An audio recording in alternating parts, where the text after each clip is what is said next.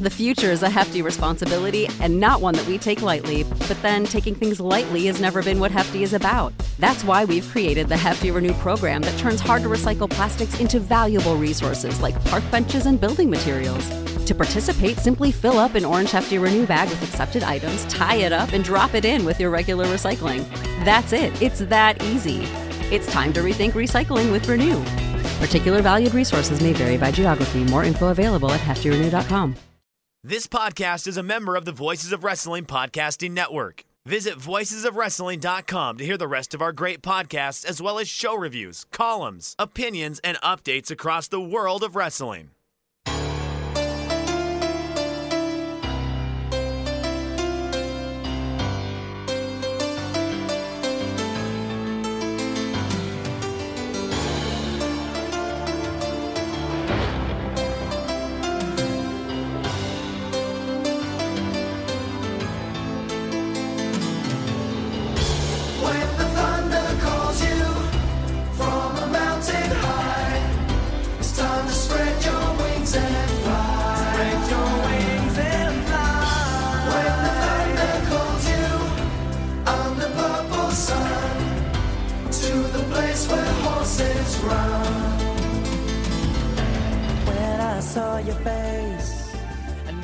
Hey there, Thunder Buddies and Travellers down Thunder Road. It's us, Days of Thunder, the WCW Thunder rewatch podcast that you didn't ask for, but we did anyway, coming to you as part of the Voices of Wrestling podcast network. I'm your host, your entrepreneur upon Thunder Road, Dave Ryan, and I am joined, as I am every week, by my faithful co-host, Stagger Lee Malone. Lee, I believe you're sick as a small hospital. Can you confirm?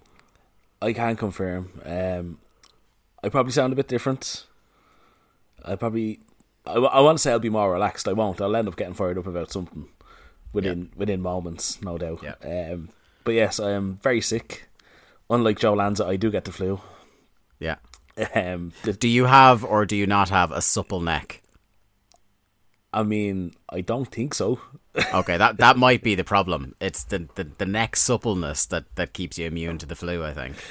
You could be onto something there. Yeah. That warrants further investigation. But yeah, I mean, just like Cody Rhodes, I'm going to tough it out. I'm here to do my job. I'm trying to make Big Papa Rich Craich proud. We're just working through it. Yeah.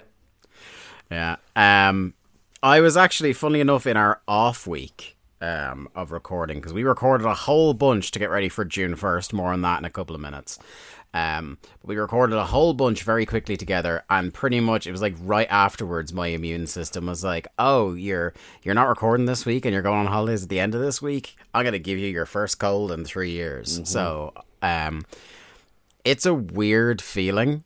Like, you know, because, you know, we talked on the show about how I had COVID last month, but it's weird getting sick now. Because so long, like, this is the greatest advertisement for the fact that the masks fucking worked this entire pandemic. I was just going to say, I'm putting it down to the fact that I've worn a mask for the majority of the last 2.5 years, and now the last, 2-3 months, really been slacking on it. Yeah. And plus, I visited your part of the country and mysteriously ended up very sick, so... Literally, you visited my hometown while I was away, and while you were in said town, you got the same dose that I had been suffering with several days beforehand. So it's a bit of a petri dish, is the fine borough of Newbridge. But speaking of travels, sir, let's talk. Let's talk about a new departure we made starting June 1st, eh? What about that for a professional segue? You want to talk about a clunky takeoff? No, I am fucking... we are cruising in this baby now. So since the last time we appeared on a regular show, we have launched the Days of Thunder Patreon, which you can find at patreon.com/WCW Thunderpod. And I don't intend for the start of every podcast to be a big, you're all going to have to sit through 15 minutes about why the Patreon is great or anything like that. You might not intend that, but I absolutely do. Yeah. Ever the shill, Lee Malone. We will obviously, because it's paying to keep the lights on over here. We will do some plugs here and there for the Patreon, but I really don't want to force it down people's throats too much. But I feel like this is maybe I just want to talk for a couple of minutes about it this week because, you know, it launched and it was a huge thing for us to do. We've been talking about it privately. Well, we've been talking about it privately as a joke for a long time. We joked from the beginning. We were like, God, imagine us doing a Patreon. It'd be so funny. Yeah. Anytime we had an idea that was like too dumb for public consumption, our joke was like, well, we'll keep that one for the Patreon. And then maybe like, was it the start of last year? Maybe we started talking to each other about it for real. Maybe, yeah. We can look into it post-pandemic or whatever it was. I feel like the support we have around us now at Voices of Wrestling has really made us feel comfortable. Like, it's still a scary thing because you're essentially putting yourself out onto the market and letting people decide whether you're worth supporting financially. And that is, I think, as much as this isn't, you know, our shoot job or anything like that, it's still, as a creative endeavor, as our baby, it's a tough thing. It's kind of, you're making yourself vulnerable in a way. Let me just say, if our patronage dips below a certain point, I will be busting out the Notes app. I will be busting out the nudes. Well, I mean, listen, nothing's off limits. But I will be getting out the Notes app and telling people that what my worth really is. Yeah, 100%.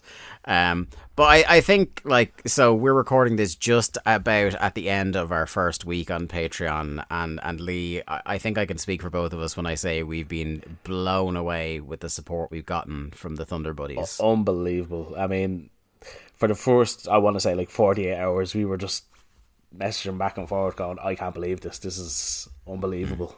Yeah. Look, we're not Chapo Trap House numbers, but we laid the stall out. We'll always be transparent about our business with you guys. And like, we have very, very modest goals with this. We want enough to pay for Zoom so we can keep chatting to each other without having to reach into our pockets to make the show. We like a kind of personal stretch goal was we love to be able to just pay for the network sub for the podcast so that we don't have to feel like we're giving Vince McMahon our own personal cash. And you know, the ultimate goal was to have like a little extra to keep aside for either real dumb ideas down the line or to upgrade tech to make the show sound and look better. By real dumb ideas, you mean booking Kevin Sullivan? Of course. Or not? Sorry, not Kevin Sullivan. Father James Mitchell. Oh my God! I would actually, like get a cameo of him singing the E17 song to open the show. That's it, 100%. But yeah, no, we've been blown away by not just the support of people who have, you know, put the couple of Europeans down to support us, become patrons.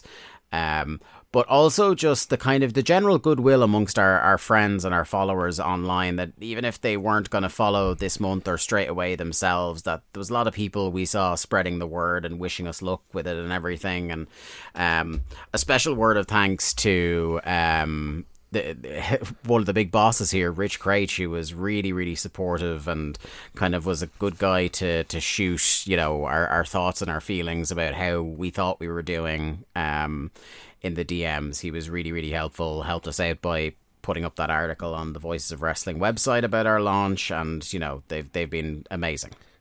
Absolutely. All that being said, Dave, I'm going to show out what we in the business, Dave, we call a teaser. Yeah. So how's this for a teaser? Well. Firstly, do you want to before you tease what's to come? Do you want to tell them what, you know, the people who haven't signed on yet? Do you want to tell them what we had on our first week? Guys, it's still earlier in the month, and the earlier in the month you subscribe, if you're thinking about it, the more bang for your buck you get. What have we had so far, buddy? So far we've had a Cast and the Furious. Easy for me to say in my sickened state. I believe it's number 6. Yes, it is. It's the one with the world's longest runway. Yes. That's Dave, Jack, and Chris breaking down Fast and Furious 6, and they have broken down all the previous 5 movies as well. And I believe they're going to do all 10. Yes, including Hobbs and Shaw. Oh yes, 100%. Spin-offs included, yeah. But yeah, that those shows will always go up for free on the Patreon as a nice little way to incentivize you, to show you what's available. But our first proper Patreon show exclusive was Rehash of the Champions, where I take the lead on the show for once and lead Dave through all of the Clash of the Champions, starting with the very famous 1988 Sting Ric Flair 45-minute draw.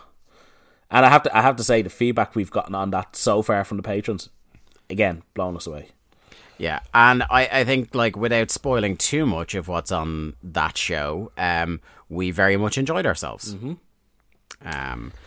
And we think, like, we were happy with it. For, you know, when you pilot a new idea for a program, sometimes it can be a bit, like, rough around the edges. But it's one of the ones that we hung up the call and we were both very happy with what we did for our first show. So I think the listeners so far have borne that out, that it is a good show, and hopefully if you subscribe today you will also think so. So here's your teaser. The second show, the second Patreon exclusive show for this month is, as has been said, a Drafts and Drafts with Lee. And I can exclusively reveal what the draft we will be doing is. Oh. So if this is up your alley, you have to subscribe at patreon.com/WCW Thunderpod. Did I get that right? Mm-hmm. Yes. Nailed it first time. So, the draft we will be doing, and Dave doesn't know this. Yep. No, this is all fresh information to me. I was writing a post on Patreon where I teased what's coming up for the month ahead, and I literally wrote in it, I don't know, he's not telling me. So, my idea is that in March 2001, both ECW and WCW closed. So I am stipulating that I will make a master list of everybody who appeared on WCW or ECW television and pay-per-view between the months of January and March of 2001. And we will each relaunch WCW using those combined rosters. Long live the Alliance, brother. Yes, we are going to reboot the Alliance as our own companies. Now, again, are we? Yeah, so we're making this an independent pay-per-view. We're not rebooking the Invasion. No. We are going to relaunch. We got the Fusion money. We got the time slots on Turner. Okay. So we will draft wrestlers. We will draft announcers. Yeah. We might even draft arenas. Who knows? Ooh. I can't wait for this one. I have no idea what form this show is going to take. I've really only taken part in a couple of wrestling drafts, like in Twitter groups and things like that over the years. So as a relative novice, I can't wait to be brought through this. It's going to be a good time, I think. I can't remember if I won one of the Brit Rest Roundtable drafts, but I'm going to say I did because I absolutely did. Rewrite history anyway. So yeah, nobody that listens to that show listens to us. Yeah. The other thing I want to say is we also put up a post on there that's just kind of teasing what's coming up in the immediate future. So not only, you know, what Lee just said with drafts and drafts, but we also on there revealed what our two other alternative our next two, like they're not the only two, but our next two mini-series ideas that will be filling that rotating second Patreon podcast per month slot. What they're going to be, and I'm very excited about it. The feedback has been very positive. And for one of them, I will say this, because I think we're going to say it publicly before the show comes out. One of them is going to involve an element of listener participation in voting which of a number of contenders we will be watching for this series. So if you want to take part in that, again, the earlier in the month you subscribe, the better.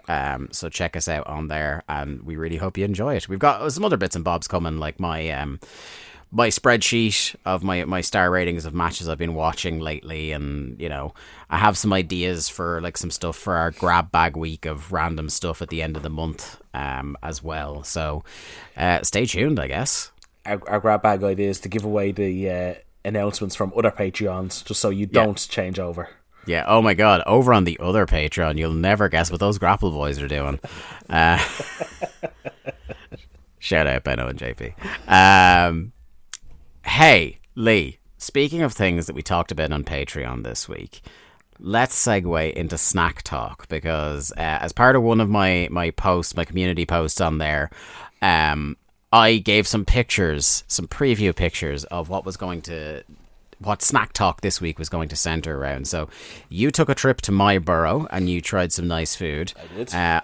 I took my first trip out of the country since 16 Carat 2020.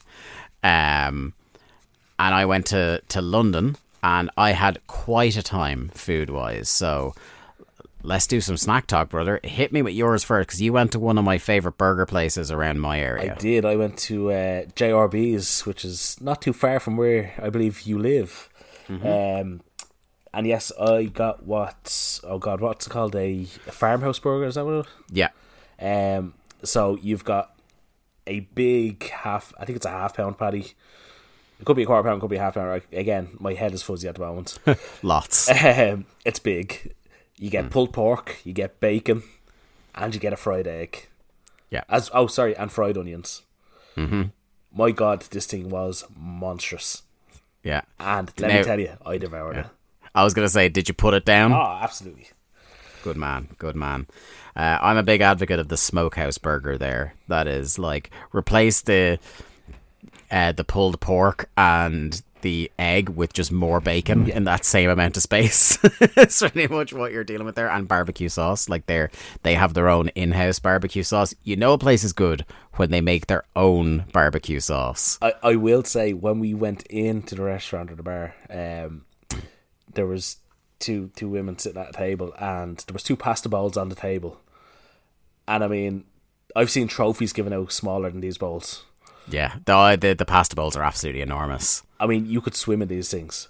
Yeah. This is you are getting quantity for your price there, and the quality is quite high as well. Yeah. Do you know what I mean? It's not one over the other. So I went to a festival when I was there. I went to the Slam Dunk Festival, which is kind of like a pop punk alternative rock festival. And en route there, the first place we had food wasn't at the festival. It was a place that I believe is a small chain in London or in the UK in general called Patty and Bun, which, as you might expect, is a burger place. And I had the Smokey Robinson, which is basically their barbecue bacon cheeseburger with just a mountain of sautéed onions on it. And I think like there was like their own spiced mayo was on it, and then that was good. That was pretty damn good. I'm giving that a 7.5 out of 10. If it's just by itself. But wait till you hear what I had with it, Lee. I had Parmesan and brisket gravy fries. Wow. Such a decadent combination has never been seen on Snack Talk. Not once in my life. And how did you feel after you, I'm assuming, finished all of this? This is the thing. So much of it, like the burger was maybe about the size of the standard Five Guys burger. The single patty Five Guys burger. And the plate of the fries was absolutely fucking enormous. So I was kind of concerned that I had bitten off more than I can chew. Well, Lee, you could have put that plate back on the shelf by the end. I polished it. It was delicious. Like, you know, one of those where you eat all the food and all that's left on the plate is like a little bit of gravy, and you're still kind of using the fork or the spoon to scrape the gravy off long after it's polite to have stopped eating. Yeah, that's what I was doing with that one. So we were already off to a flyer there, and then we went to a festival. And so the thing that I like about the modern festival is, like, when we were kids, Lee, and we were going to music festivals, it was like you were lucky if there was a 4 out of 10 burger and chip van at a festival. But at some point around like the early 2010s, people just started getting notions. I know I was going to Electric Picnic, which is kind of like the boutique music and arts festival, they call it in Ireland. And that had started getting like different things like, oh, there's a pad thai van there. Here's a kind of weird pancakes place. Here's a hog roast. Here's, you know, we do kangaroo burgers in this one. And it seems like that has radiated out to most festivals now, which is great. Which means that even, you know, the music at the festival, it was more, you know, Emma's kind of thing than mine. I still enjoyed myself, and it was a good time, and it was great buzz to be at a festival. But oh my God, was the food what I'm just still constantly talking about. My first meal at this festival was perhaps the three greatest words in the English language combined, Lee. Yorkshire pudding wrap. Okay, so you need to break this down for me, because I love a Yorkshire pudding. I love a wrap. Okay. So, this is a Yorkshire pudding roughly the size of a dinner plate. Okay. Lightly cooked to the point where it's still kind of malleable. Still doughy, yeah. And it's wrapped around the contents of varying kinds of roast dinner. Now, because it was my first ever one, and I hadn't looked at any of the other vans yet, and I was like, there's a possibility if there's nothing great here, I'll come back for a second one as my dinner, because we were there literally all day. There was a chance for 2 full meals and some snacks. So I got fairly bog standard early on. I got just what they call just the Yorkshire pudding wrap. And I say just, wait till you hear this. So inside in the Yorkshire pudding wrap, there was your choice of either pork or turkey. I went pork. Gravy, roast potatoes that were chopped and sautéed. Did I say gravy? You did say. I think you said gravy, but you can never say gravy enough. Yeah, there was a lot of gravy. Stuffing and veg, and it was like fresh kind of garden veg, not like, overcooked granny's veg that just tastes like water and is mushy. That's been boiled, yeah. This is perfectly like still a bit of crisp to the carrot, and it was like carrot, peas, and I think a little bit of sweet corn in it. And it was just phenomenal. Now, when you went down, there was like a mixed meat one that would have like turkey, pork, and bacon in it. God. There was a pigs in blanket one that was like sausage, bacon, stuffing, roast potatoes. Like roast potatoes, stuffing, veg, and gravy were like the base. That's on all of them. And then just how much meat do you want? How much and what combination of meat is the only question after that. And then you could add like different kinds of sauces depending on what the meat you had. So like there was cranberry sauce, there was apple sauce, there was mint sauce, different things like that you can add a drizzle of on top before they wrap it up for you. It's basically wrapped like a burrito. And it was just... I'd say this sounds like the best Subway I've never been to. Oh my God, like tears rolling down my cheeks, enjoying this bad boy. It was phenomenal. We then went to a donut place. Shout out to them, Project D they're called. It seems like they're in the, if you're in the UK and you go to a festival, they seem like this is their bag. And I had a Lost in Galaxy, which was like a sparkly caramel ring donut with about half a bar of Galaxy caramel stuck to it. I'm looking at it right now, yeah. Yeah, and like golden coated Rice Krispies. Okay, is that with a Jammy Dodger on top? That, yeah, so Emma's one was the Jammy D, which had like an entire Jammy Dodger and then crushed up Jammy Dodger all around the ring of the donut. Oh my God.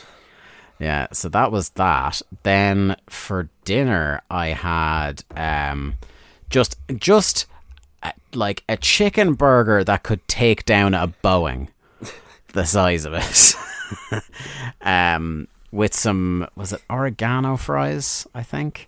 No, rosemary fries. It was oregano fries I had the following day. My God, Dave, that's you had quite a decadence.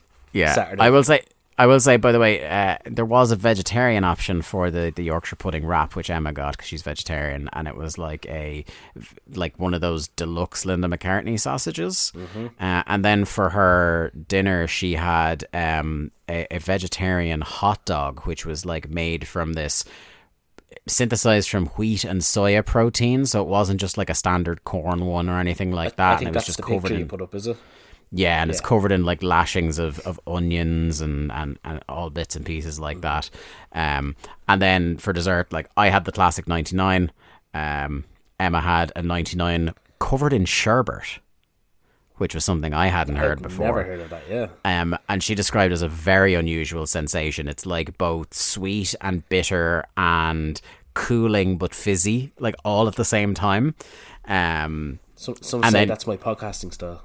Hey, and then the following day we went to a pub in like a gastro pub in Walthamstow, and I took down one final burger because now I'm back on the eating healthy buzz. So it's like I don't get burgers are one thing that it's very hard if you're trying to like count calories or anything like that.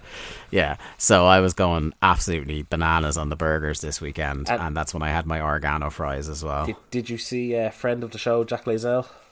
I did. Friend of the show and co-host of Cast and Furious, Jack Lazell. We had the biggest hug because I haven't seen that guy since the summer before COVID in person. It's crazy. It was a hell of a reunion, and he had a calzone. And when I say that the calzone was made from a pizza the size of a hubcap, I am not exaggerating. And Jack Lazell finished that, no problem. I have no doubt he did. I just have this image of you showing up and Jack just having a random calzone in his hand. I'll give you a tease for Cast and the Furious 7. If I remember, I will try and get him to tell on that in an impromptu snack talk segment the story of when he attempted the killer combo in a gastropub near me. And the winner in that epic battle may surprise you, or it may not, depending on how well you know Jack. But yeah, that's snack talk, everyone. Bet you're all feeling pretty hungry after that snack talk segment. If this was any sort of professional operation and not ramshackle, perhaps this would have been a great time to segue on air to remind you all that we are brought to you by our good friends at HelloFresh. With HelloFresh, you get farm fresh, pre-portioned ingredients and seasonal recipes delivered right to your doorstep. Skip trips to the grocery store and count on HelloFresh to make home cooking easy, fun, and affordable. That's why it's America's #1 meal kit. Ingredients travel from the farm to your doorstep in under a week, so they always arrive fresh, all without a trip to the grocery store or the farmer's market. HelloFresh's chefs really know how to diversify their menu with seasonal recipes like salmon limon and pasta primavera. You may be asking yourself there, you know what, Dave? I am mightily hungry after snack talk, and I would like to join HelloFresh, see what they've got to offer me. How could I do that? Well, look no further than hellofresh.com/VOW16 and use code VOW16 while you're there. And not only will you get yourself that sweet HelloFresh subscription, but you'll also get yourself 16 free meals and up to 3 free gifts. That's hellofresh.com/VOW16. Use the code VOW16. And you know what? Have yourself a bit of snack talk after that. Back to the show. Hey, Lee, before you drop dead of the flu, let's get into some Thunder, shall we? Let's. Okay, this is Thunder, episode 55, from Lexington, Kentucky, dated 18th of March, 1999. And something I think I'm going to try and put in here every so often, Lee, because I think it's going to be both interesting and maybe morbidly funny as time goes on, is when I have the information, I'm going to give you the rating that this drew on the Superstation. Okay. So this, and like, you know, you want to talk about, like, if you're in any way inclined towards being on Twitter, which you shouldn't be, really, and you see ratings talk every week when the NXT ratings come out and when the Dynamite ratings come out, it really, when you look at this number from 1999 and think that the WCW, who were losing the war at this point, their B show did a 3.3. Because of course it did. Yeah. Also on this, because this was a live Thunder, we have some dark matches listed on Cage Match. Would you like to hear the dark matches for Thunder this week? Go for it. Now, bear in mind that a lot of these dark matches are based on the way it's ordered on Cage Match, I am to believe that these were before the live Thunder, because obviously they do a live Thunder and then a taped Thunder. Mm-hmm. So these dark matches are, you know, just to get the crowd warmed up. So you'd imagine, Lee, you'd put on something a bit interesting. I'm guessing they didn't. Well, Lee, it was Scotty Riggs versus Jerry Flynn in the first dark match. How dare you disrespect Scotty Riggs like that? And in a titanic clash that I'm sure you are raging didn't make television, we had Wrath versus Enos Alert.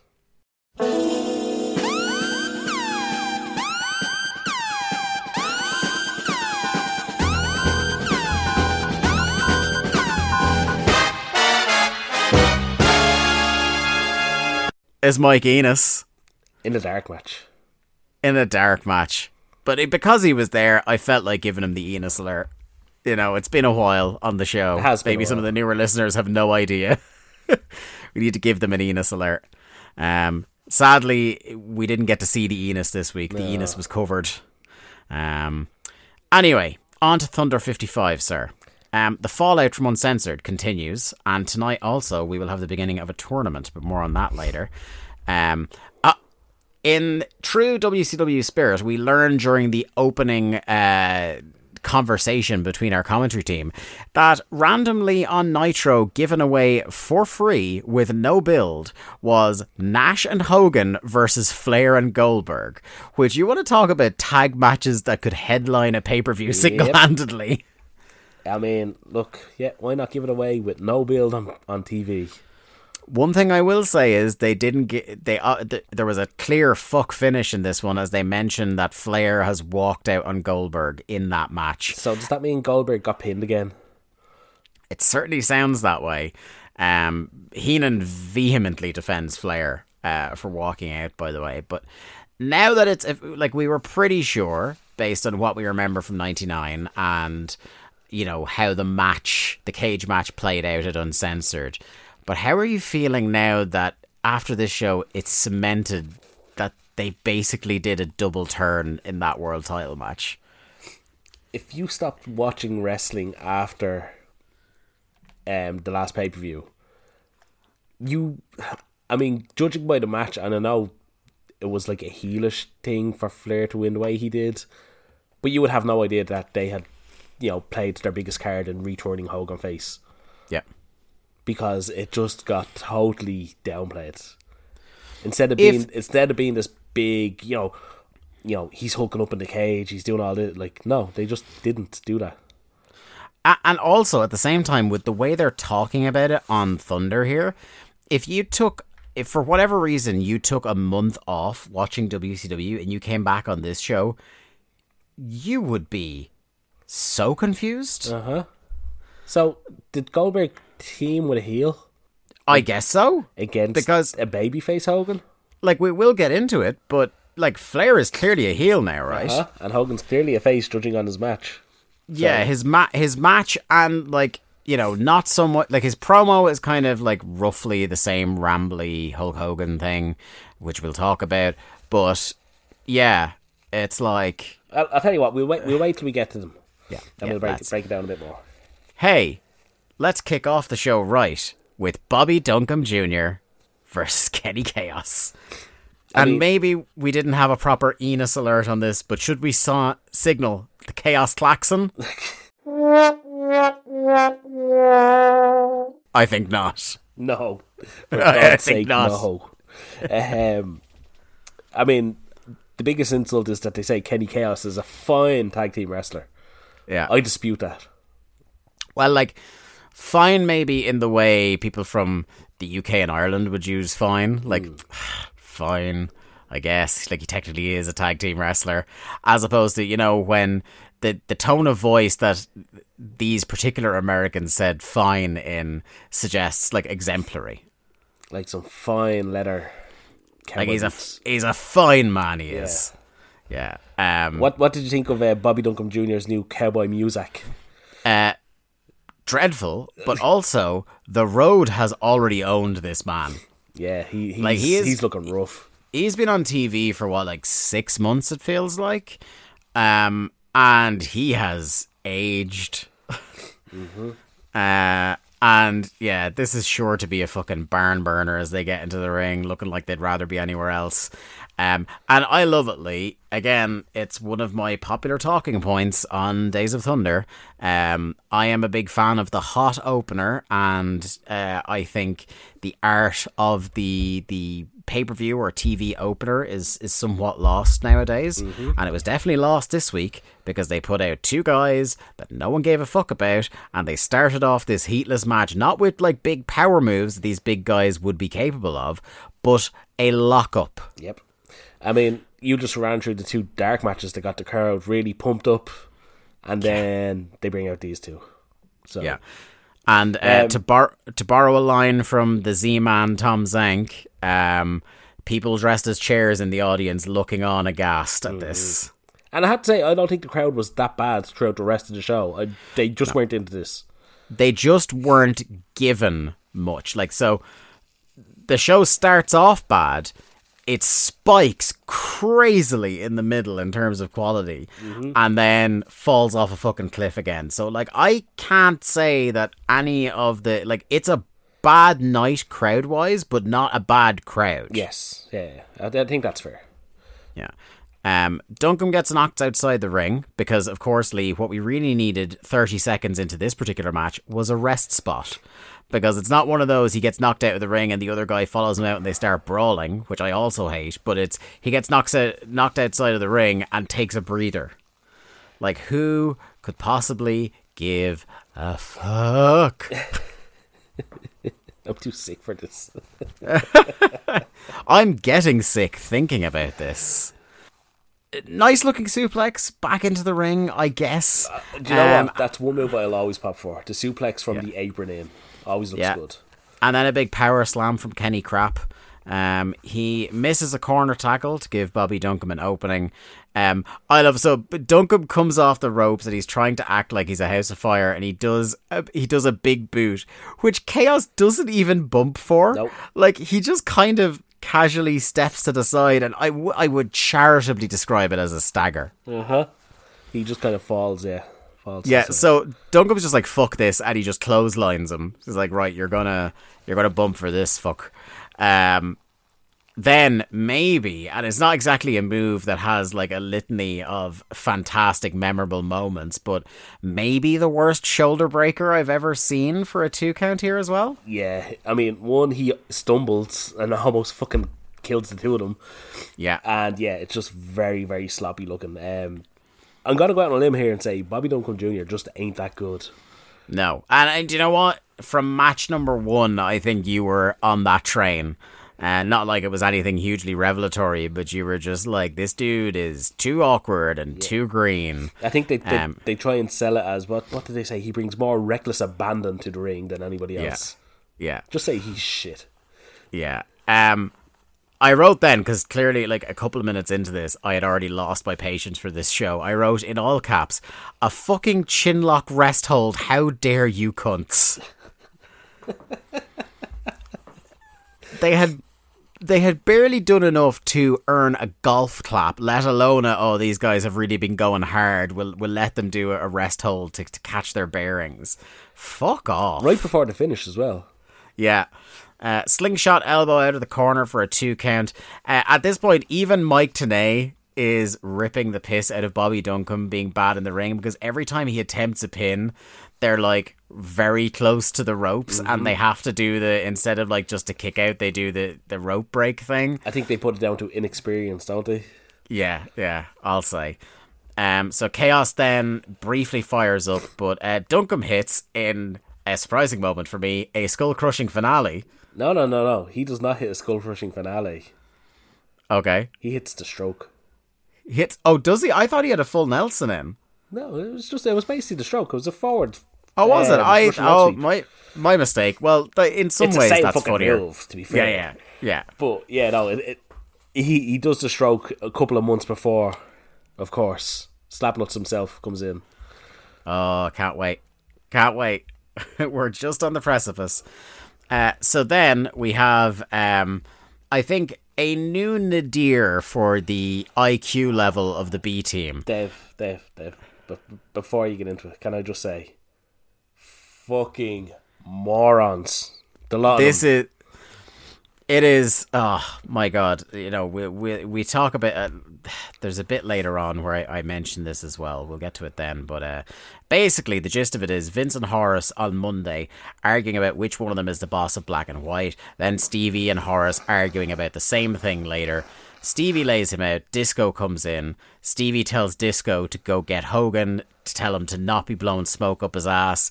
Then we have later on, there's a match between Stevie and Horace where they're trying to air their beef. Vince and a chair come out during that match.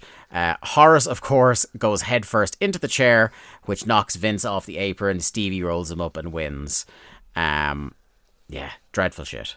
Then we have at least something, a little bit better in terms of like maybe charisma level is the best way to put it, and that's Mean Gene with Kurt Hennig. And I thought this was like, even though I thought that the show long angle they do with Hennig, I don't know how I feel about it. I thought this was a good little interview. I thought the interview was a little bit sloppy, but I do enjoy the little show long angle they've done with Hennig, where Hennig is like, right, I want a world title shot. I see Ric Flair as the champ. I'm going to challenge Ric Flair. Yeah. It's a novel concept in 1999 wrestling that somebody comes out and just goes, I want a title shot. Yeah. You don't get something you don't get enough in televised wrestling in the United States is like a show long through line. Mm-hmm. You know, normally what you get is this match is coming up later, and you might get a promo segment beforehand, but this was like set up for one match, then the kind of like there's the conflict between Hennig and Flair, which sets up the actual match that happens. Then you have the match. Mm-hmm. So there is like an element of like it's a multi-part story, and I'm not saying it was like fucking greatest writing in the history of wrestling television or anything, but just like the basic bones of something like that was really refreshing to me. Do you know what, Dave? It gave you a reason to be invested in the show. Yeah. Now, one thing I will say is that, like, I suppose in kayfabe, they had literally told us 10 minutes ago about how there's at least 3 major challengers already for Flair's title in Hogan, Goldberg, and Nash. So part of me is just like, but it also works perfectly for Hennig, that of course he would be so full of himself as to think that he deserved to be front and center. One thing I hated, and he's really starting to bother me now on the shows, is Mean Gene. He absolutely shits all over Hennig and Wyndham as tag champs. Yeah, he's like, and he tells him that he needs to get to the back of the line. Yeah, basically, he's like, "Oh, you were just a tag champ. You don't have any shot at the world title." He says that he is the single greatest athlete wrestling has ever produced, and to be fair, I was going to say that's a big claim for Mean Gene. As this was several months before the debut of Kurt Angle, that at that point is still something that's a title that's open for debate. So, you know, fair play, throwing his hat in the ring there. He says, and this is cool, again, you want to talk about exactly what you said, Lee, giving people a reason to stay tuned in. He says Flair has 15 minutes to answer his challenge for the World Heavyweight title tonight. And he said, I want you to remember, Flair, that I'm the man who closed the door on the 4 Horsemen, which I think is like really good play on words, because he obviously literally and metaphorically closed the door on the Horsemen. Except there's now another 4 Horsemen. Yes, that's besides the point. He says, I ain't afraid of Flair, and then doing the thing to like bait Flair, he said, and of course, like, you're the world champion, you can't be afraid of me, surely. Which I really liked as well. That classic, oh, you can beat me up. Yeah, like, it wasn't, I will totally take your point that it wasn't maybe the smoothest promo in the world, but I think some of that stiltedness is because of Mean Gene. I was just going to say, I think Mean Gene jumped in way too much as well. Yeah. But I liked it. Bit of fire here from Hennig, bit of kind of indignance, and like I said, setting up a show-long story. Next up, Lee, you texted me during the week before I had watched this show, and you said there was a massive debut on Thunder this week. Major debut, I think I said. And I said to myself, well, it can't be bigger than Lash LaRue. But who was it, my friend? It was the one and only El Vampiro. Who, Tenay reminds us, had briefly appeared on Nitro the previous year. But this was his re-debut in the company and his debut overall on Thunder. Yes. And he was facing the Flat Pack Sovereign himself, Prince Ikea. Now, to me, there's not many more worse people you could put Vampiro against on the roster than Ikea if you want him to look impressive.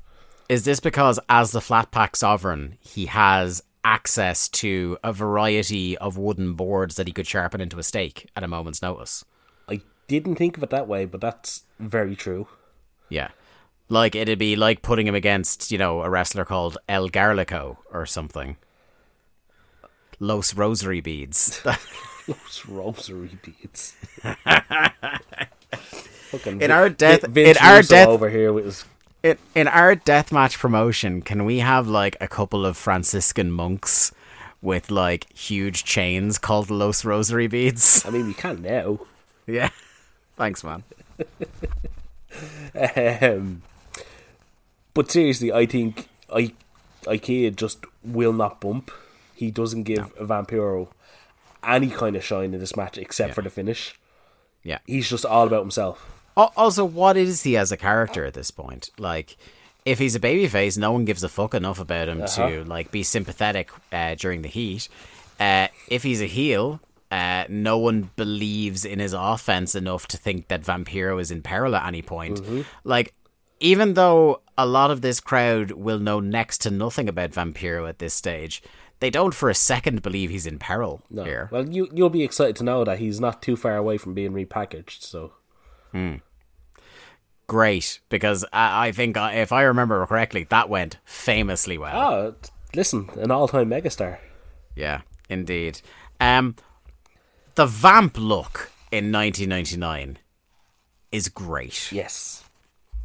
He stands out so much on this roster. Yeah. I mean, he's a big dude. He, like, deceptively big. So this is the thing I was going to say, like, because we're all, you know, and maybe people who weren't around in the 90s watching him don't think about it this way. They know kind of latter day Vampiro, farting the on older the dude. microphone.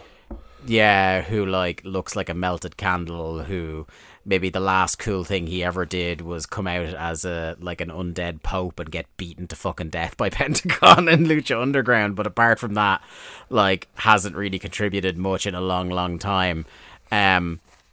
They don't know, like, how this guy, like you said, deceptively big and looking fucking jacked, baby. He was looking big. He was in big time shape, shall we say? He was after going on special a special diet. Yeah, but also like the makeup, it's not as heavy as it will be within a couple of weeks.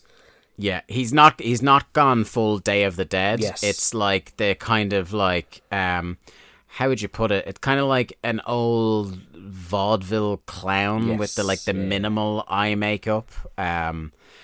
It's kind of like it's misfitsy, obviously. It's spooky. The tattoos, the plain black attire as well. Like, it all looks great. So of course, what WCW do is instantly try and link him to Perry Saturn. Yes. That's the one thing that really took the air out of this. Like, as much as Prince Ikea tried to single-handedly take the air out of this segment by himself, I'm still kind of like, I'm super pumped that Vampiro is here, because I remember, like, young Dave, like, even though there were definitely some angles that are, like, cringeworthy involving Vampiro, I think he's just kind of in that similar way that a person like Raven is. I think say the same, yeah. I think his presentation and his physical charisma make him a very engaging presence in WCW, and like you said, Lee, he's just something different to what everyone else is doing. And it makes me, you know, the Perry Saturn of it all, it makes me wonder, is part of why they're making Perry Saturn the way he has been because they had planned this interweaving him with Vampiro. Another Misfits kind of group, I'm guessing. Yeah. Tanay also notes that it's appropriate that he's on this show because he does originate from Thunder Bay, Ontario, and much as I do love that as like a little fact, I'm also like, it kind of like, he's a guy that you should bill like, Thunder Rosa being billed from the graveyards of Tijuana. Like, you should definitely be billing him something like that, not just going, hey, guess what? Yeah, something like that. It's yet another case, as we've already said, of Ikea being made to look like a chump. Do you remember he came back with all this kind of... The commentators were really like, oh, this is, he's a blue chipper, basically. And then they just, within a couple of weeks, he was just losing, being beaten like a drum. And there's no sign of that being over anytime soon. IKEA, he briefly fires up against Vamp. Of course, this match is like 80% Vampiro offense, as it should be. I love that at one point during a fire-up period, IKEA goes for like a springboard and he just gets clotheslined out of midair. That was really cool. he tries, Vamp tries a plancha to the outside, but IKEA gives him like one of the worst looking chops I've ever seen when he's on the way down. Yeah, see, because instead of chopping him in mid-air, he waits for Vampiro to land and then kind of looks at him and goes, "Ha!" Yeah. They go back into the ring and then straight back out again. In the middle of this, the lights on the ramp go red, and as soon as it cuts to the ramp and you see Saturn out with, like, he's now got eye makeup as well as the Leather Daddy gear. He's there to stare down Vamp. And I'm just so not, like, my interest in Saturn has been killed. My interest in this feud before it's even begun is on the floor. Vamp hits his version of a Michinoku driver he calls Nail in the Coffin. He wins, IKEA rightfully in the mud. And I loved a sign off about Vampiro here from Tony. Absolutely iconic, should have been on a t-shirt. Agility, power, confidence, and he looks pretty darn weird to boot. Yeah, I mean, he's not wrong. Classic Shivani, that. Next up, holy shit, more B-team bullshit. This is from tonight. Brian Adams and Horace are backstage. Horace is now just finding out that Brian Adams also believes himself to be in charge. I think it is extremely funny, Lee, that the NWO, of whom Hulk Hogan is a member, make their B team, of whom Hulk Hogan's nephew is a member, look so bad that it has been literal weeks since Hogan laid out this plan on television that he was going to do this to the B team. And not only do none of them watch the show to have learned this, but even irrespective of that, even within kayfabe, they still haven't figured it out. I mean, they're morons. Like I said, they are absolute idiots. But, like, again, it's re-legislating stuff that, like, we know it's because they were so kind of, like, paranoid about their own spots. They didn't want to share the credit with anybody or anything like that, yada, yada, yada. But really, like, if you had your thinking cap on, which none of them did, it does not serve the brand NWO well to make these guys look as dumb and as stupid as they are.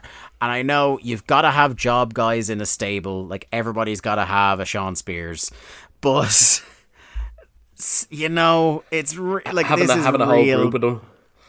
This is how are they not like tying their shoelaces together and falling over when they get up every day? Yeah, I mean, level. They're the three stooges of wrestling, except there's like 5 of them. Oh, 100 of them, it feels like.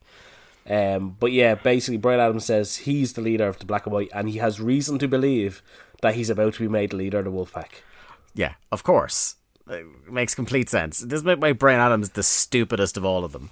Because it's like, this presuppose, like, immediately what jumped to mind was Hulk Hogan running back into the room with, like, Nash and Hall there, and he's like, not only did Brian Adams buy what I was selling so quickly, but I decided I was going to try convince him of this as well, and they all pissed themselves laughing. Now, look, if the idea is for them to all be delusional idiots, I mean, success, they've done it. We get our tease for WCW Saturday night. We're going to have Bam Bam, Disco Inferno, Rick Steiner, Booker T versus the Cat. That's our new martial arts division champion, Booker T versus the Cat, by the way. Horseman versus Wyndham and Hennig rematch. This is a pretty stacked for Saturday night. Yeah, that's a pretty good show. And of course, the main event of that show being Hudson and Tenay, who are referred to here as the Scoop Twins, which I will not soon forget. I'm guessing because they both talk to the dirt sheets. I guess so. Next up, we have Gene in the ring with our new champ Ric Flair, and this is where the heel turn for us in our chronology is solidified. Like, whatever about what they did on Monday, they didn't mention too much about that, but this is the first time we're seeing it, and our suspicions as to, you know, what the road ahead was based on how the cage match ended, I think were confirmed here. I roared laughing at a line from Tony here, who said, "It would appear that WCW is really coming together as an organisation to support Ric Flair." I was like, literally 4 different people have challenged him for his belt since Sunday. Well, I mean, 2 of them are NWO, but yes, 2 are WCW guys. Flair says, let's get things straight. Like him or not, he is the 14-time champ. Then he gets involved in like a weird petty back and forth with a fan that has a Hogan sign. He keeps calling him Fat Boy and saying that, like, you know, Hogan's not the champ anymore. He is. He also does the local sports team bollocks. Yeah. That's his point number 3. Yeah. Point number 2 was he is the most powerful man the business has ever seen. And I think, Lee, we can all agree that whether storyline or behind the scenes, concentrating as much power in a wrestling company as possible into one man has only ever paid off very well for everyone involved. Yeah, I can think of no times this has gone terribly wrong for anybody. Nope. Like I said, sports team reference was his number 3 point. He's a Florida Gator and, you know, slagging off Kentucky. Yeah.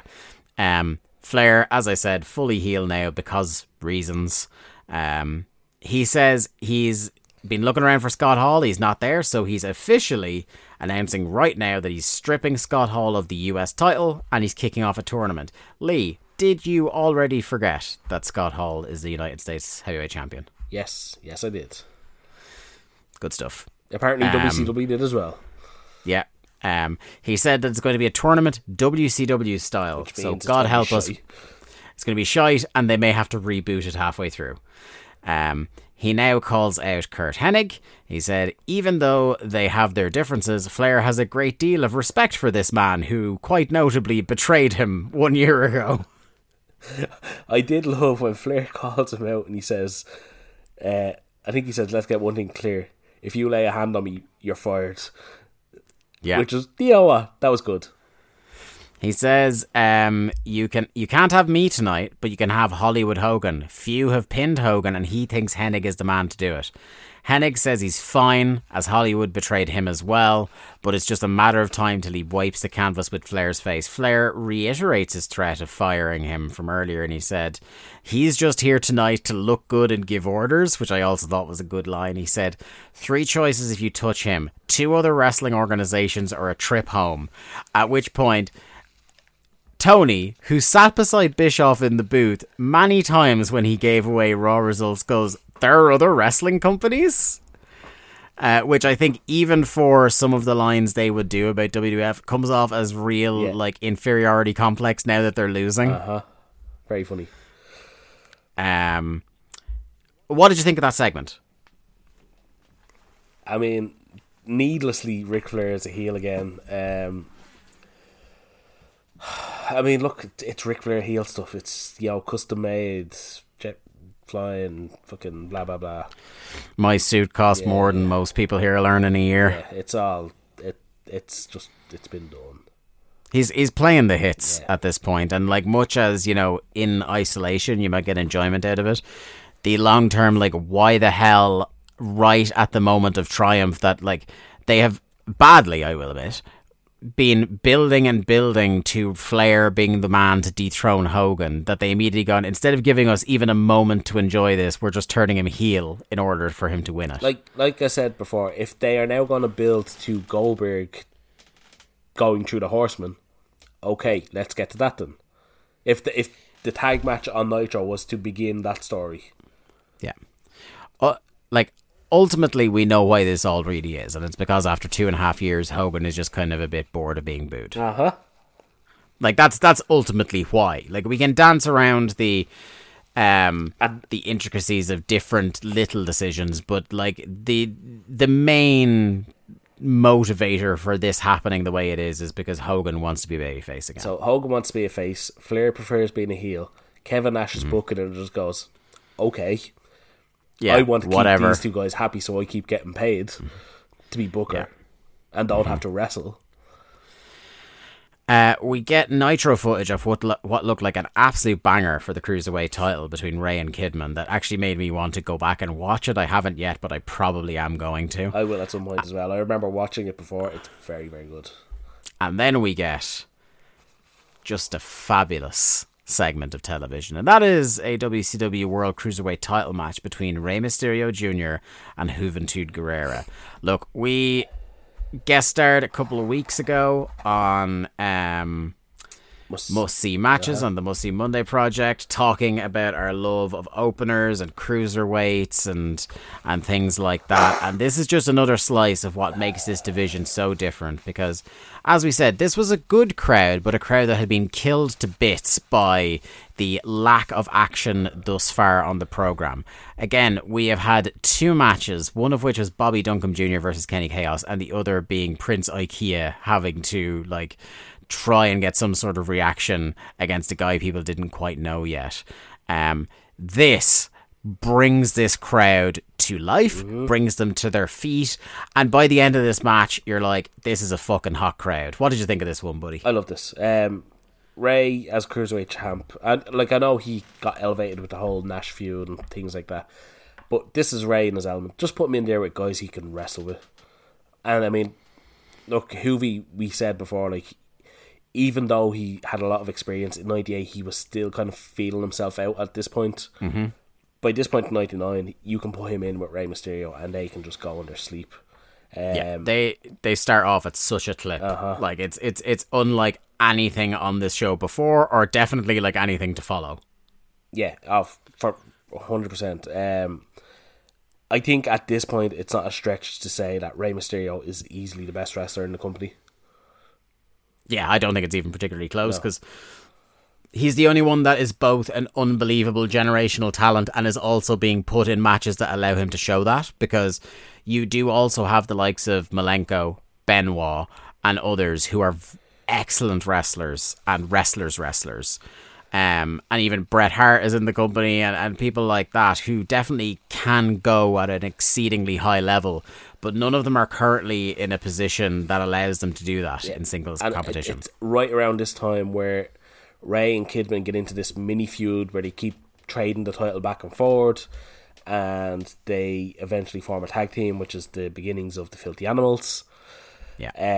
So I'm very much into this era of Ray. I think, again, I've mentioned this before, how they did not make this guy into a fucking star the way WWE would. Yeah.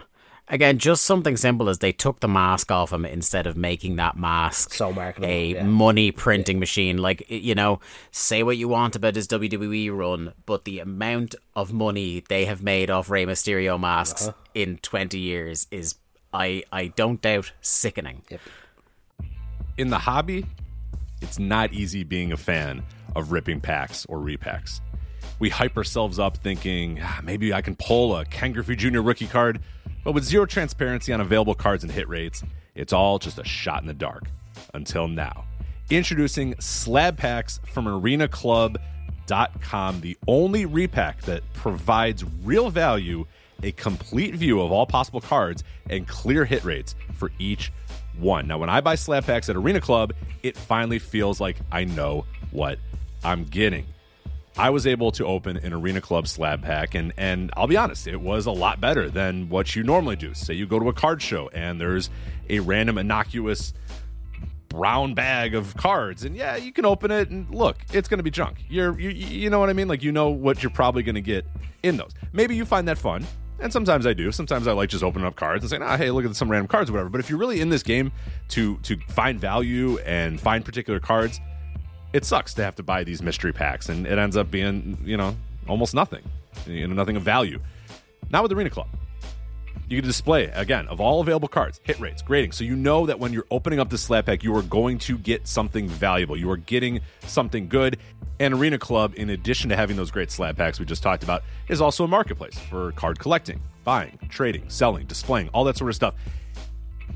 But those Arena Club slab packs, man, they are revolutionizing the repack game with transparency. After your pulls are revealed, they'll immediately be placed in your vault for safekeeping or trading and selling, and you can have them officially graded by Arena Club as well. So again, sending these things off, it's going to be officially graded by Arena Club. And the Arena Club grading process is accurate, fast, and transparent, with full grade rationale provided and explanation of how your card was scored. So whether you're buying, selling, trading, or displaying, Arena Club is the card collecting platform that you have to check out. So right now, I've got a special offer here for Voices of Wrestling Network listeners. You can get 10% off of your first purchase by going to arenaclub.com/VOWnet. Again, that's arenaclub.com/VOWnet. Now, that's a crazy offer. That's 10% off a $400 slab pack. $40 off right there. 10% off your first purchase. No matter what that purchase is, 10% off. Again, that's arenaclub.com/VOWnet. arenaclub.com/VOWnet for 10% off your first purchase on Arena Club. And we thank them for sponsoring the Voices of Wrestling Podcast Network. The future is a hefty responsibility and not one that we take lightly, but then taking things lightly has never been what Hefty is about. That's why we've created the Hefty Renew program that turns hard-to-recycle plastics into valuable resources like park benches and building materials. To participate, simply fill up an orange Hefty Renew bag with accepted items, tie it up, and drop it in with your regular recycling. That's it. It's that easy. It's time to rethink recycling with Renew. Particular valued resources may vary by geography. More info available at heftyrenew.com. I loved, there's a moment here where Hoovy has Ray on his shoulder in like a running power slam position, and in the middle of that just paintbrushes him with slaps while he's up on his shoulder. Really good little bit. Cannonball to the outside from Ray as we go to a break, that is the perfect way to go to a break. Crazy outside dive, babyface fired up. That's another thing WWE took from WCW. Yeah. We come back to some lovely chops between the two of them. Ray does a guillotine leg drop on Hoovy as he's dangling through the middle and rope. Again, it's a small thing, but I love... And Heenan, he probably does it once a show, but on the guillotine leg drop, Heenan does his big pop, like... Yeah. And it's like, the action just kind of catches him off guard. I really enjoy that. Yeah. Yeah, and, you know, Heenan's a guy who... Again, his interest in what WCW is putting on is already starting to wane, but when something high quality comes up, Heenan puts on his working boots. And you can tell, like, his audible enjoyment of this match makes you enjoy it even more, I feel. So then we do one of my other favourite spots in wrestling again. You know, I talk about my love of the swinging neckbreaker, but the bridge up out of a pin is also a firm favourite of mine. Running Liger Bomb from Hoovy after some clubbing blows to set it up. We get, really cool, like a pop-up reversal into a facebuster by Ray. Hoovy flips to his feet off a German suplex. Absolutely breathless action. We get a huge Hoovy driver. Ray's foot is on the ropes, while Hoovy it was a good bit of storytelling because it was like he got his foot on the ropes because Hoovy was too busy jawing into the camera about how he was going to win, so he didn't hook the leg. That was a really good, rather than just a random meaningless rope break with the foot like we had seen in the Bobby Duncan match. This was Hoovy was distracted by the camera in his face, did not notice that he was so close to the ropes. Yeah, and it pays into that like relative inexperience thing as well. It all makes perfect sense. Hoovy does his spot where he eats shit on a flip into the turnbuckle when his opponent isn't there. Always love that one. Ray's wheelbarrow wheelbarrow bulldog attempt is reversed and he gets crotched up on the rope. Hoovy goes up with him. That's reversed by Ray and he hits one of the most lightning quick top rope Hurricane Ranas I have ever seen in my life. It is such a believable finish, and thankfully it was. I love it. It's one thing. I've only ever seen Rey Mysterio do this. You know how Rob Van Dam would do the frog splash and he'd do the bounce into the pin? Yeah. And he did it totally different to anybody else. Yeah. Ray does the Rana from the corner and he does this little bounce into the pin. And nobody else does it like him. Yeah. It's so unique and it's what makes the move his. It's one of those things that, again, something we talk about a lot. The difference between somebody who is just out there mechanically wrestling the way they've been told to and somebody who puts that extra level of thought into their craft. And that's what separates a good wrestler from a great wrestler. And that is Rey Mysterio to a T. In perhaps the funniest joke WCW have ever told, they followed that match with Disco Inferno versus The Disciple. I mean, you want to talk about a chaser to a great match. Oof. Oh my God. I wrote here, you may have to do the legwork on this, buddy, if there was anything worth noting, because I wrote, I can't even begin to focus on this pedestrian, bottom of the barrel, plodding horseshit. So this match was put together because it's Hogan's ex-lackey against Hogan's new lackey. Yeah. That's the reason for this match, as far as I can tell. Mm-hmm. Yes. They also both do the same finisher. Yes. They both have very shit versions of the stunner. It's an awful match. It is. The highlight of the match for me was Bobby Heenan asking Tenay and Shivani if they were young, up-and-coming wrestlers, who would they rather work for? The NWO Black and White, the Wolfpack, or WCW? And these two idiots actually considering it and putting some thought into their answers, only for Heenan to turn around and go, I'd work for all three. What a man. He was obviously the most experienced worker in this match, Bobby Heenan.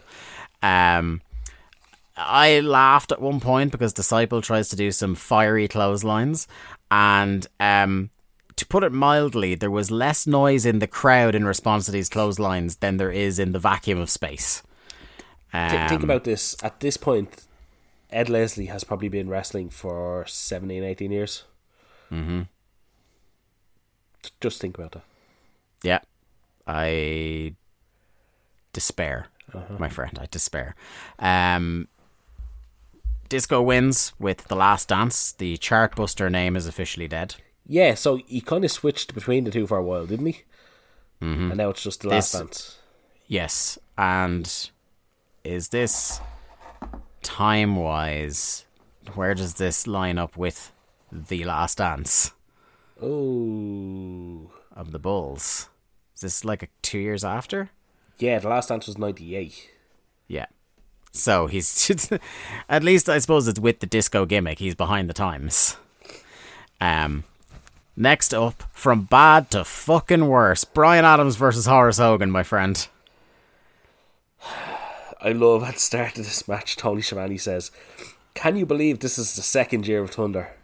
It's like they only just realised. And let me tell you, Dave, as somebody who has watched every episode, I can tell you, yes, I can't believe we are in the second year of Thunder. No, I would say I can't believe it's only the second year of Thunder.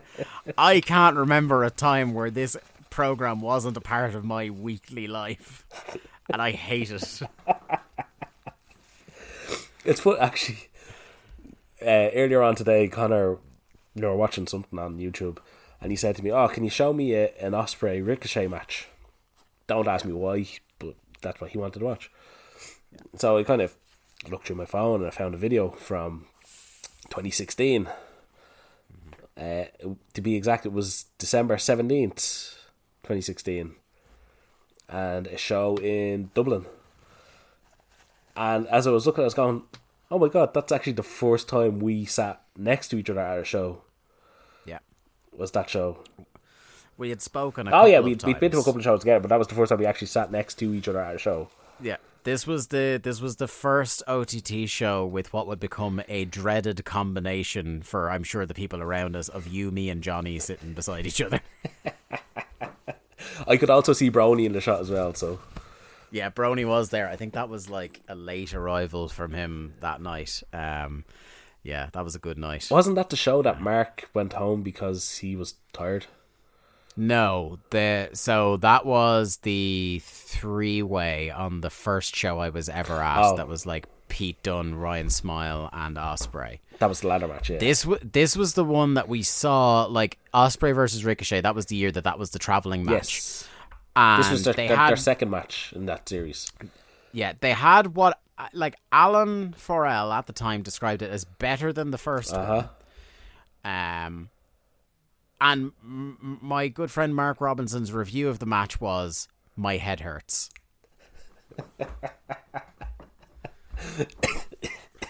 Excuse the coughs.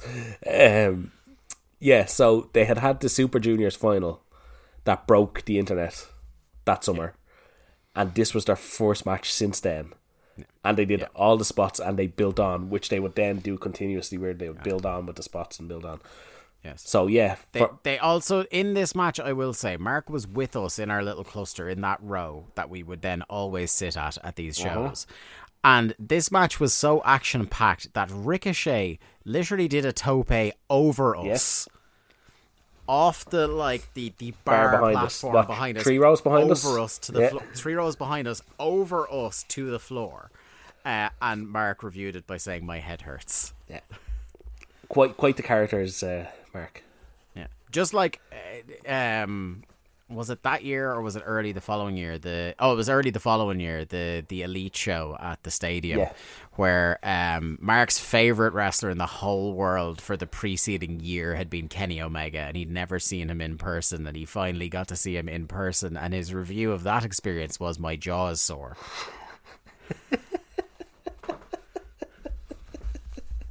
That's some deep Mark lore for the listeners.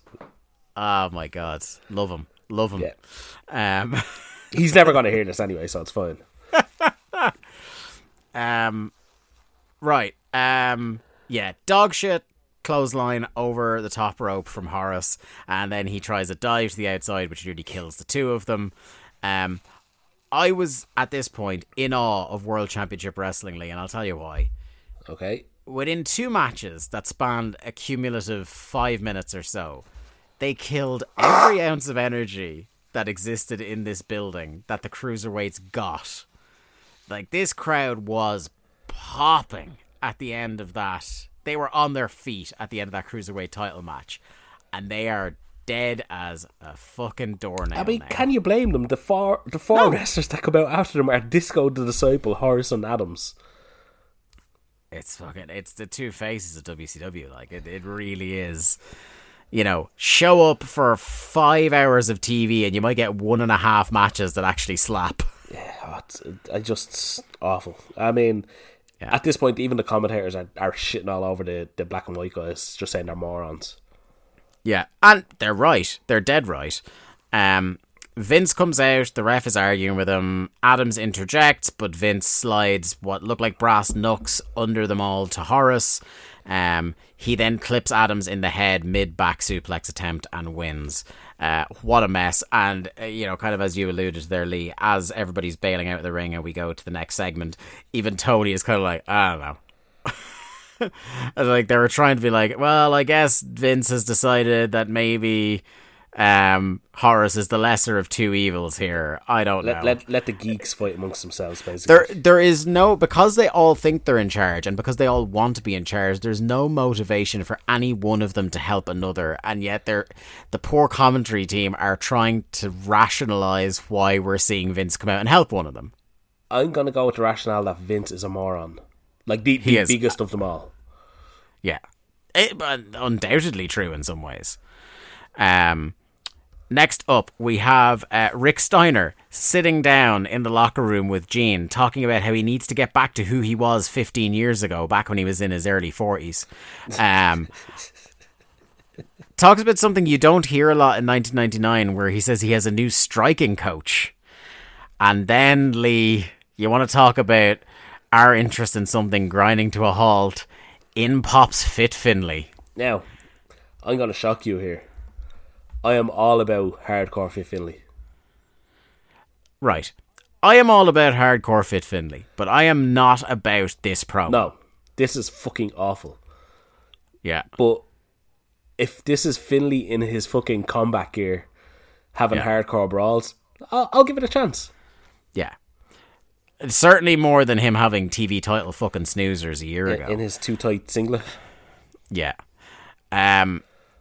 He has lines in here, like, just really clumsily delivered stuff, and there's the core of some good points in here, but it's the wrong vessel to deliver them. Like, he's talking about how the streets he grew up on were patrolled by armoured cars, and he'd walk down, and he wasn't in an armoured car, he was just walking down those troubled streets.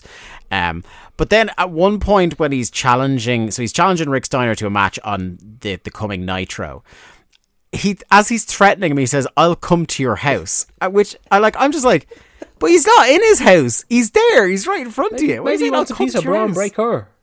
Yeah, apparently a young Braun Breaker. Fuck it. Like, and then the worst part is, then later in the promo he repeats it, and even Rick Steiner at that point is like, "You don't have to come to my house. No, just go to the arena, you fucking sicko." Like, I want. Do you know what? If they shot for shot recreated the Randy Orton, Triple H breaking. I want them knocking on the door going, is Rick Steiner coming out to fight? You know exactly where I was going with that.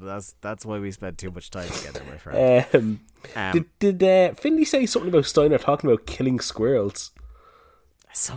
I don't know, man. It sucked. I would listen to a promo about Rick Steiner talking about how he skinned fucking squirrels and proper psychopath shit. Because I mean, look at him. Yeah. Look, I'm not saying he doesn't have the look of a man who skins squirrels. I would never say that. Next up, we have Gene in the ring with Hogan. Lee, do you want to take a stab at what the fuck Hogan was saying here? Because for a guy who's like, you know, notably one of the most charismatic men in the history of the business, boy howdy, on our entire run of Thunder, there is no one I have a harder time paying attention to speak than Hulk Hogan. Me and Big Kev were in the back with the pack, Jack. Yeah. That's all I got. Just fuck it. Yeah, that's After that, he says something about 24-inch pythons, crapping Thunder. Yeah. He has a line about how Flair may be the champ, but I'm still the man. Which that's an okay line. Talks a bunch of shite. He's going to beat him. Hang on. Is he Michael Owen? Fucking Liverpool are still the team to beat. They just lost Michael. They're the team to beat. Well done. He's 13. That's a fucking absolutely one of the most jarring segues of all time. Did you see Michael Owen's daughter is on Love Island this year? Yeah. Oh, fucking hell. We're all old. Somebody was asking me, yeah, well, that was one. Firstly, I felt very old that he has like a 19-year-old daughter who's on Love Island now. But my Emma's brother, Alan, who listens to the show, and his partner were asking about her because, like, obviously I'm a football guy. And I was so you know all about his family. Yeah, I was like, well, I don't know anything about her, but if her father is anything to go by, she will prove herself within minutes to be a monumental idiot. I don't know if that paid off at all, because I was kind of just sitting in the corner playing my Retroid when it was on. Well, I mean, participation in Love Island itself would give credence to that theory. My role when Love Island is on in the house is to kind of like every so often look up from the Retroid and go, I hate all of these people. And I stand by that. Jen will occasionally show me like highlight videos, and it's just people in bikinis, and I'm like, okay. The thing that's good about reality trash like that is that for my job, it's handy to have a base understanding of what's going on, so that like I can like have conversations with people that are in groups about the stuff they're interested in. But other than that, it definitely serves no intellectual purpose. I'll tell you that. Chewing gum for the eyes is what a friend of mine once described it as. Speaking of chewing gum for the eyes, the United States Heavyweight Title Tournament first round matchup here. We're kicking off with a couple of big boys. It's Bam Bam Bigelow versus Meng. Got some beef slapping beef. Speaking of big boy, Meng is now in his recognizable big boy pants. Yes, he is. He's gone away from the tights now. I love his big boy parachute pants, Lee. Big MC Hammer fan, Meng. Mm-hmm.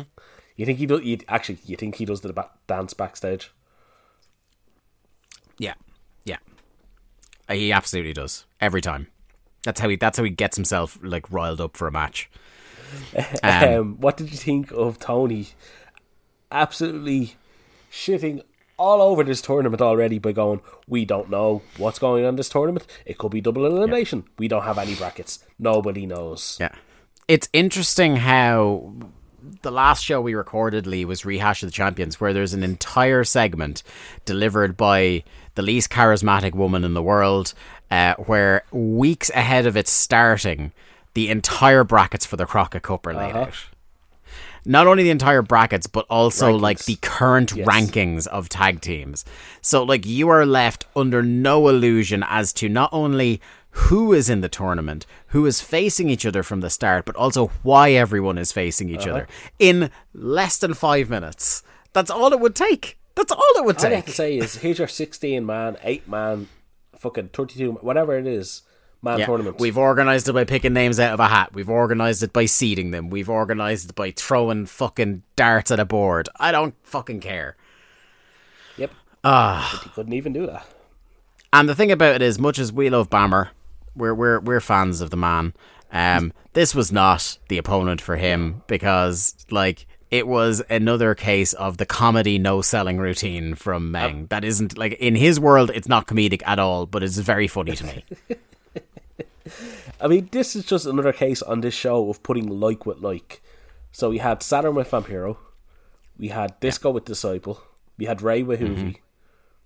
Of course, they're going to put Meng with Bam Bam. Yeah.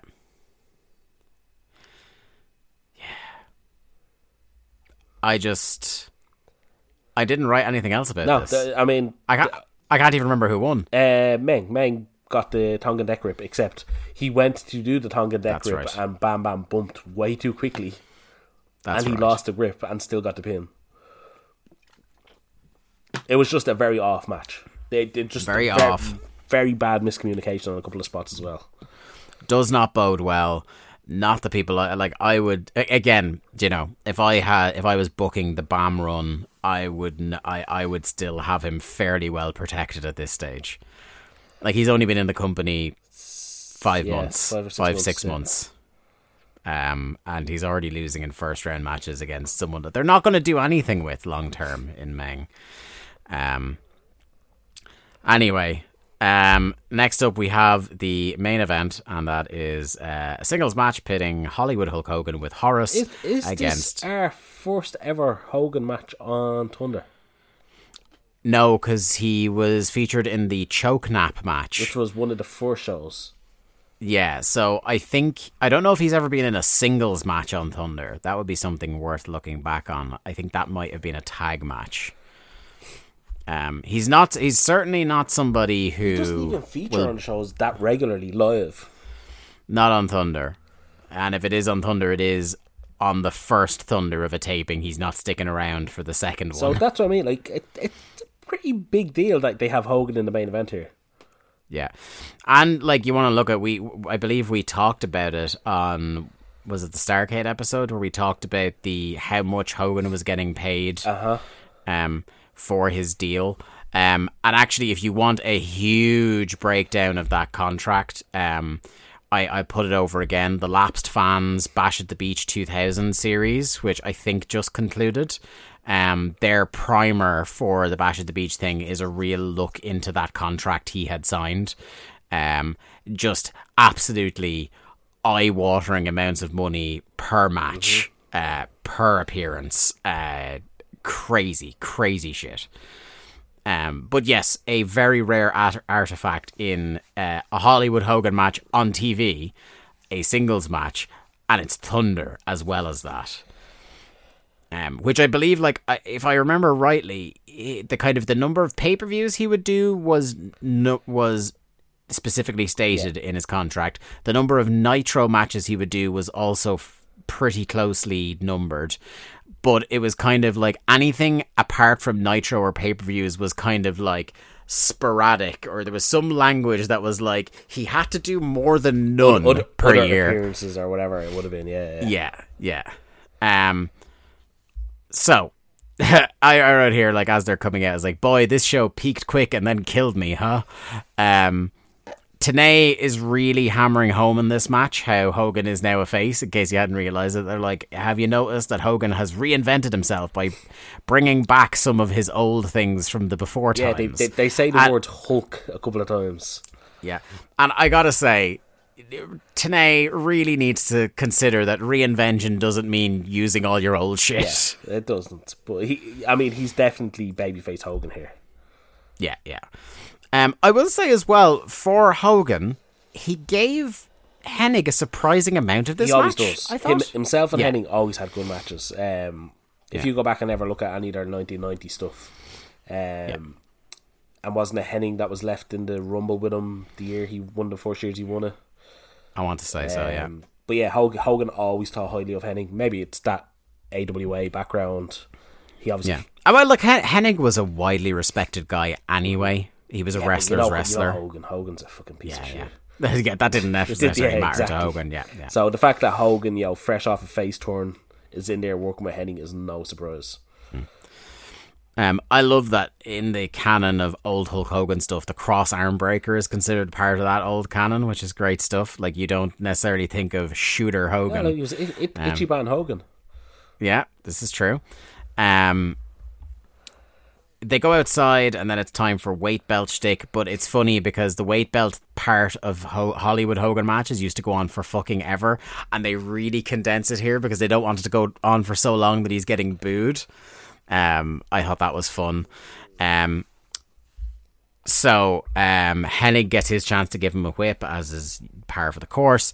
Hennig does a Hennigplex inside the ring, but Horace just, like, in plain view of the referee, just punches Hennig in the stomach. Then we get Hogan hulking up like it's the old days, and it got a pop. It always does. Horace then tries and fails miserably to trip up Hennig, and Hennig just has to keep running because, like, he would look like an idiot if he took the bump. Gets really awkward. Hulk Hogan has to kind of, like, I think he punches him to knock him down. Then. Oh, that's it, yeah. Then he hits the leg drop of Doom and win. It is interesting that, like, so quickly after this, he's immediately back. There's no, like, degrees. He's already playing to the crowd. And doing the old favourites here. It's fully, like, apart from the clothes, this is Hulk Hogan again. This is Hulkamania. Yeah. He's not quite Hulk yet, but he's definitely a face. Yeah. And again, I had a moment to reflect here during his celebration about what a fucking, on all aspects, a completely misjudged double turn. It's so bad. I mean, if they were... It's a double turn where the only people that got what they wanted out of it were the two men who were involved in the angle. Like, the business is not any better for it. The company is not better for it. It had to be... What? If you were going to turn Hogan backface, it had to be a vicious, fucking horrible beatdown, like blood, breaking a leg, it had to be something horrible. He had to be taken out. And he had to go away for 2, 3, 4 months.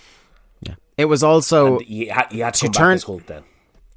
Even if you take the Flair heel turn out of it, if you just wanted to turn Hogan babyface, it was a golden opportunity to re-establish the NWO as heels and as a threat. The NWO is basically Hogan and the Outsiders and a bunch of goofs. And even the Outsiders, you're just like, at this point, they're huge stars, but, like, Hogan's the only one who's, do you know what it should have been? It should have been Nash powerbombing Hogan repeatedly, or powerbomb him off the stage. Like, remember what he did through the stage or something, yeah. Or Lex fucking destroying him with the torture. Like, he had to be taken out. Yeah. Or if you wanted to turn Flair heel and you take the Hogan thing out of it, a golden opportunity to turn him heel would be to have him turn on David instead of David turn on him. You could have done that 1 month and done Hogan the next month. Could have had, the Horseman lock Hogan in the cage and just beat the absolute piss out of him. Like, you could have separated this, had Flair do the heel turn against David 2 months ago, have Hogan baby-faced by having the NWO kill him in the cage last month, and then you've done 2 memorable angles, 2 shows in a row. You've still got what both men wanted, except you've got 2 hot feuds coming out of it instead of 1 cold one. You know? And that's just literally come off the top of my head now in the last couple of minutes. It's not you know hard. What I mean? I mean, it's really... No. Yeah. Well, that's who is it has that line always, is that, like, people just overcomplicate wrestling. It's not that fucking hard. Look at AEW. They do the simplest booking. Yeah. A to B to C. Yeah. Yes. They are absolutely, and the current cycle and how quickly they've dropped some of the stuff from the pay-per-view would tell you they're nowhere near perfect, that's for sure. But when their stuff hits, it's not overwrought, overcomplicated, overthought wrestling. It's basic shit that you would get on the Territory days. Like, we are living in a world where in 2022, one of the hottest baby faces in the world is Eddie Kingston. And that guy could be booked exactly as he has in the 70s or in the 80s in the Territories and would have gotten over huge. Actually, one thing I have to mention, because God forbid I go one show without mentioning this. Have you seen the awful awful face turn that WWE just did with Edge. Yeah, with Judgment Day and turning Finn Balor heel, and then apparently later on in the program, or maybe later on in that segment, they used the music for this new group that has just kicked Edge out, and that music has Edge's voice in it. Because of course it does. I mean, just people will shit all over WCW in the era we're covering. Modern day WWE is worse. And look, rightfully so in the WCW modern case, WWE is worse. I don't care. It absolutely is. Yeah. And because I mean, there's myriad reasons. But Edge is not the answer to any question other than who the fuck is overrated. Yeah. It's just, look, we could spend a long time just bemoaning that stuff. I'm just thankful that I'm long since free of any desire to watch main roster WWE. Listen, my 9-year-old hand waved a year ago. Unbelievable that I couldn't even fathom, and I think I've mentioned this point in some way or other on this show before, but this past weekend, I can't imagine if you had gone back in time to tell me when I was 10 years old and just lived and breathed wrestling, that there would be a time where I could access all WWE stuff and all their live shows at the tip of my fingers, and there would be a weekend that had a pay-per-view and a takeover on it. And one, I would not watch a second of either of them live. And two, I didn't even know there was a takeover until the night of it. Yeah, that's just it just shows how far down they have fallen. Yeah.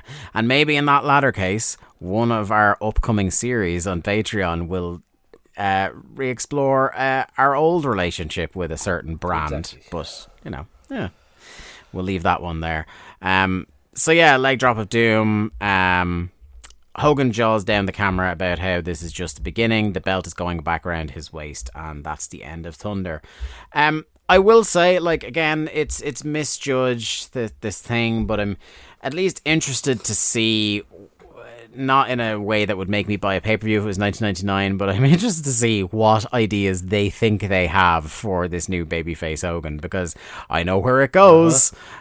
It's going to be an interesting journey, that's all I'll say.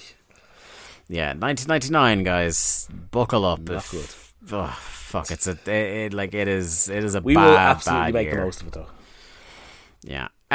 Lee, overall thoughts on Thunder 55 and your winners and losers? Ray Hoovy good. Everything else shit. Yeah, I don't think it. I don't think it could be said much simpler than that, and that also reflects that not only covers what you thought of the show, but that covers your winners and losers Absolutely. as well. Winners Ray and Hoovy, losers everyone else. And us. Our finish counter brought to you by Ludwig Borga. 7 matches, 6 clean finishes, which was pretty incredible, and 1 interference leading directly to a finish. Thank you all so much for listening to another episode of Days of Thunder. If you want more Thunder in your life in between weeks where we do this podcast, you know where to go. It's patreon.com/WCW ThunderPod. Drafts and Rehash of the Champions are your June shows in our off weeks, and there is plenty more dumb content where that came from. Until next time on Days of Thunder, we shall see you soon. Thanks everyone for listening to another episode of Days of Thunder. Days of Thunder was produced by Lee Malone and edited by me, Dave Ryan. To keep up to date with the show and find all the ways to listen to us, you can follow us on Twitter at WCW ThunderPod or click the Linktree link in our Twitter bio or in the show notes. I am at The Day to Dave on Twitter and Lee is at Malone_713. Days of Thunder is a part of the Voices of Wrestling podcast network. Follow the VOW network anywhere good podcasts are sold for more fine podcasts that you can shake a stick at. Thanks.